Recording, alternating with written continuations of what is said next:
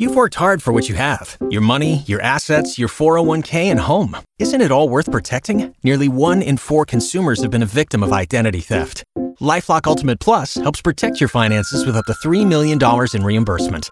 LifeLock alerts you to identity threats you might miss. And if your identity is stolen, your dedicated U.S.-based restoration specialist will work to fix it. Let LifeLock help protect what you've worked so hard for. Save 25% off your first year on LifeLock Ultimate Plus at LifeLock.com/aware.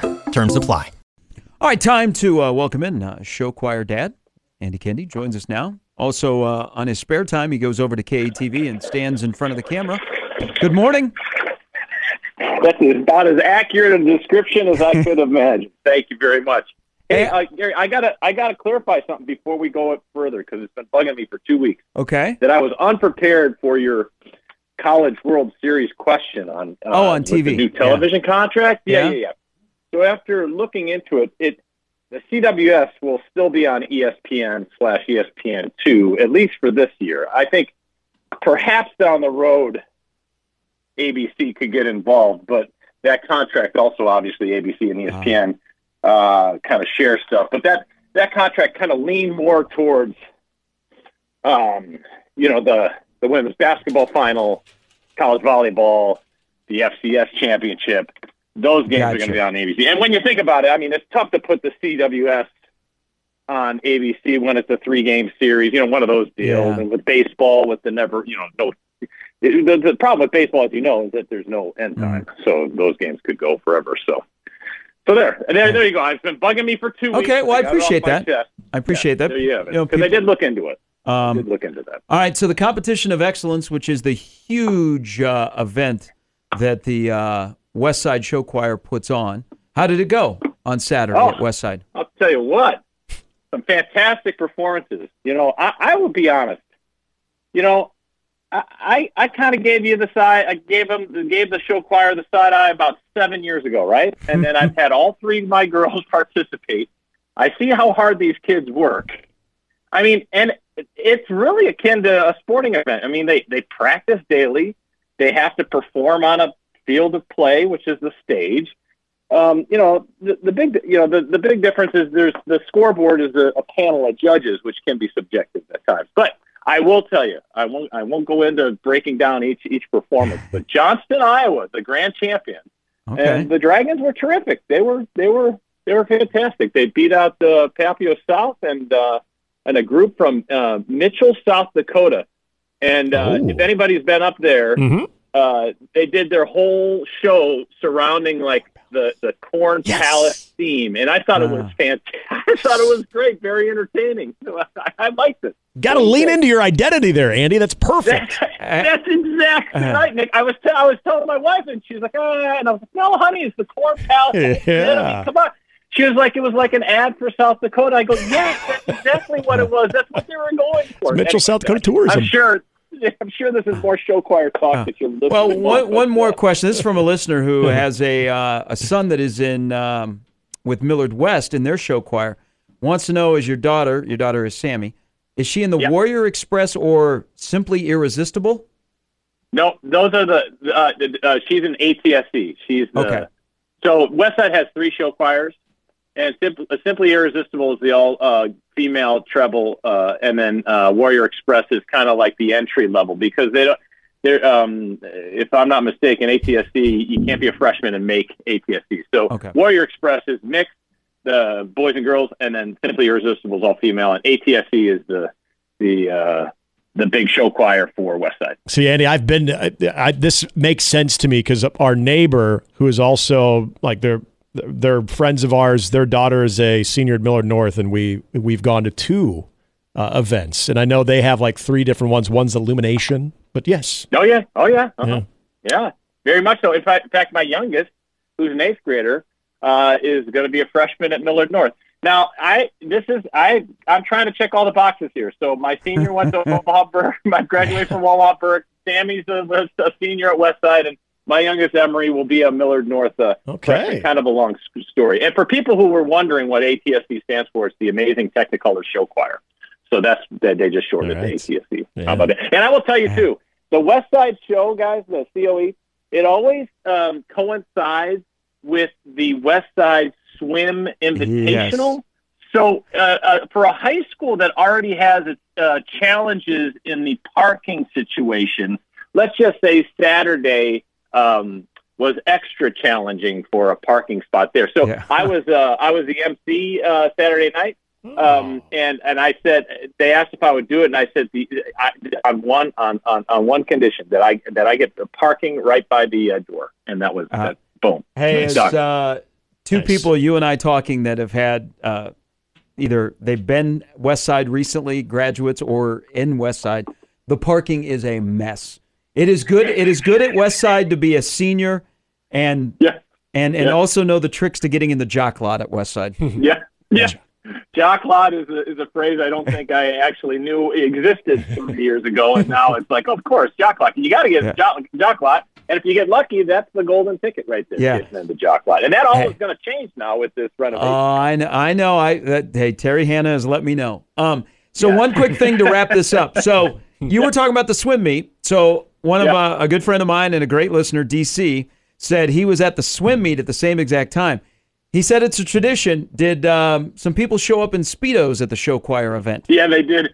No, they didn't show up to the show choir, but they ran the halls, and the show choir parents and viewers watched them. So the West Side boys swim team runs around the hallways in Speedos, and it's a tradition. I don't know what it stems from or what it is, but sure enough, they were running the halls of the West Side after the meet was over. And all of a sudden you hear these hooting and hollering, and there's probably 24 boy swimmers, if not more, running in their Speedos. They put T-shirts on their faces, like, to try to hide their identity, like that's going to help.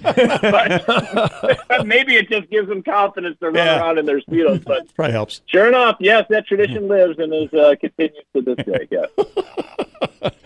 Andy, hey, we were talking about this. I wanted to get your thoughts on some great events at CHI Health Center. We've seen between what the Omaha Supernovas are doing now as far as professional volleyball, and also now with the announcement of Union Omaha too.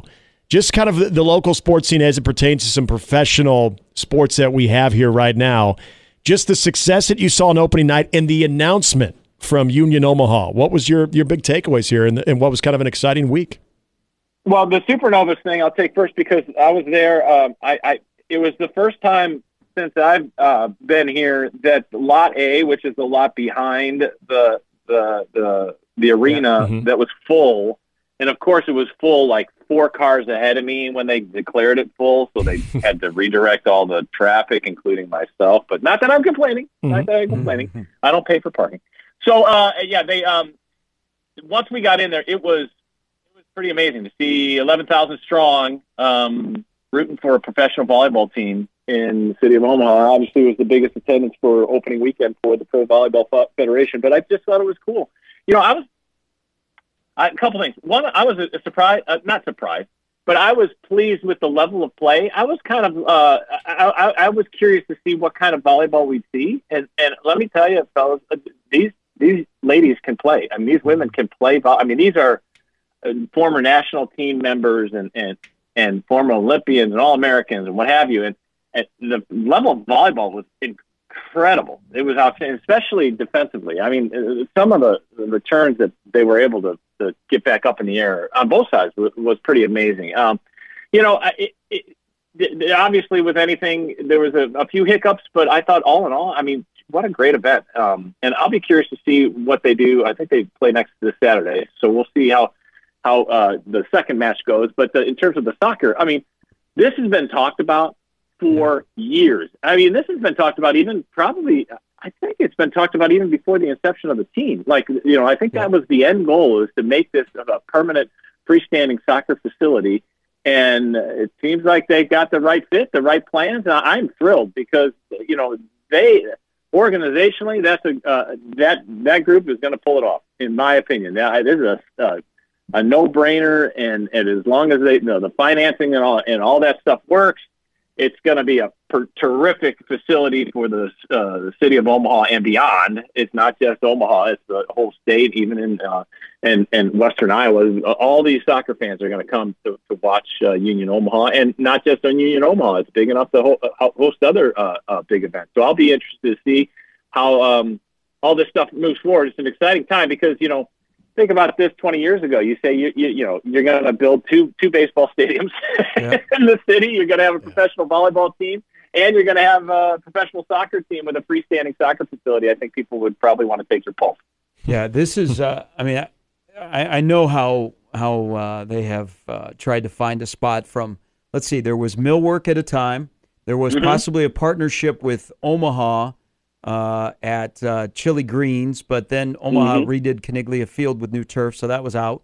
Then they want him to be at the Mutual of Omaha site when that is torn down. They're going to build a soccer stadium right here at like 35th and Dodge. So it's a great plan. I know it's just starting, so I'll be curious to see how it goes. But man, there's the possibilities are enormous. Yeah, and don't you think too the mixed use thing is such a key component? Yeah. And I know that and you guys know you've been here. You knew when they first started talking about Warner Park, that was the grand plan, And now it hasn't happened. It's slowly but surely you can see some development around the park. But I think that's ultimately the goal. Yeah. It's not just the soccer stadium. It is all the things that come around: the restaurants, the apartments, the stores, and all that stuff. Kind of a mixed-use area, district, if you will. And I think that's really the key. You guys have seen the professional stadiums around, whether it be big league stadiums or minor league stadiums. And when they have the districts, you give people a reason to go down there. Atlanta is a perfect example. I was blown away when I went to the Braves game. Truist Park. I mean, unbelievable. Yeah, the Truist Park is just unreal. What a great facility and what a great area to go watch a game. Hey, quickly here, and I'm going to pick your brain on Wisconsin basketball because you were in Wisconsin when the Bo Ryan, the Bennett to Ryan, and it started to take off. They've been in the Final Four. They've had great seeds. Why? And I always thought this. Why can't Nebraska do what Wisconsin does in basketball? It's a great question. With Dick Bennett, what he was able to bring, it was a great mix of a great plan and great kids to pull it off, and it's just got to it all come together. And then Bo Ryan brought his own flavor to his program and took it to the next level. You just have to have a foundation and then build on that foundation. And honestly, you got to have lightning in a bottle for a year. For Wisconsin, it was that 2000 year when they made it to the Final Four and shocked Purdue and LSU in the regional out in New Mexico, and then went to the Final Four in Indianapolis. That was in the old RCA zone that Michigan State, the Flintstones, won it that year. And then, once you get that and you get that foundation, it's just kind of an expectation. And Nebraska, they're moving in the right direction, in my opinion. They're starting to build and realizing that you have to win with tough defense. And, offense is one thing, but defense is what ultimately is going to win you basketball games, in my opinion, especially at the college level. And I think Nebraska is starting to get it. Now, is it perfect every night? No. Did they get beat up on the boards last weekend in Maryland? Of course they did. And they do. And I do think that is probably the missing piece with this team is they need another big body that can control underneath and not get pushed around as much as they have been. But, looking at the bracketologies and all this stuff, first you got to get in, and first you got to win a game or two. I think that's the next step. It doesn't happen overnight. And for Nebraska, sitting at 15-6, you got 10 left. You're going to have to win 5 or 6 of those, and win a couple on the road. That's the thing, and prove to the committee that you belong. Because right now, I think the net is 60, and Lenardi had him on playing in Dayton, which would be great. That still counts as an NCAA tournament win if you get it, but. Let's see what happens. It's a very slow process. But to get back to your thing, Wisconsin built it over a period of years. It didn't happen overnight. And they all of a sudden show up as a number 2 seed and then a number 1 seed in 2015. And Frank Kaminsky walks in the door, and you're like, "Oh, thank you." Yeah. But people forget Michael Finley, Tracy Webster. Yeah, right. Yeah, right. Tracy Webster, Michael Finley. Rashard Griffin? Rashard Griffith and Stu Jackson was the coach, and then Stan Van Gundy was the coach. And that was those teams that helped build that foundation moving forward. And then Dick Bennett took over. And both, Dick Bennett and Bo Ryan came from smaller schools in the university system at Wisconsin, and really turned out to be both of those guys sprinkling magic dust on that program. Yeah. Hey, I appreciate it. I appreciate the show choir talk. Thank you. Yeah, anytime I'm back, I'm your show choir correspondent. So you got to watch Pitch Perfect. That's your prereq. Have a great week, my friend. See you, Phil. That's Andy Kendeigh from KETV. All right, we'll talk more about Wisconsin and Nebraska. I think it's a fair question. Nebraska might have been Wisconsin back in the 90s, and then Wisconsin at the end of the 90s took off because those core guys. Nebraska had those core guys. There's never one NCAA tournament win can change the world. We'll do that tomorrow. And who else? I mean, we'll be a day closer to the Super Bowl. More conspiracy theories out there. Yeah, I'm looking forward to what Tuesday might bring. Coming up, Connor Happer Show next. Waiting on a tax return? Hopefully it ends up in your hands. Fraudulent tax returns due to identity theft increased by 30% in 2023. If you're in a bind this tax season, LifeLock can help. Our U.S.-based restoration specialists are experts dedicated to helping solve your identity theft issues. And all LifeLock plans are backed by the $1 Million Protection Package. So we'll reimburse you up to the limits of your plan if you lose money due to identity theft. Help protect your information this tax season with LifeLock. Save up to 25% your first year at LifeLock.com/aware.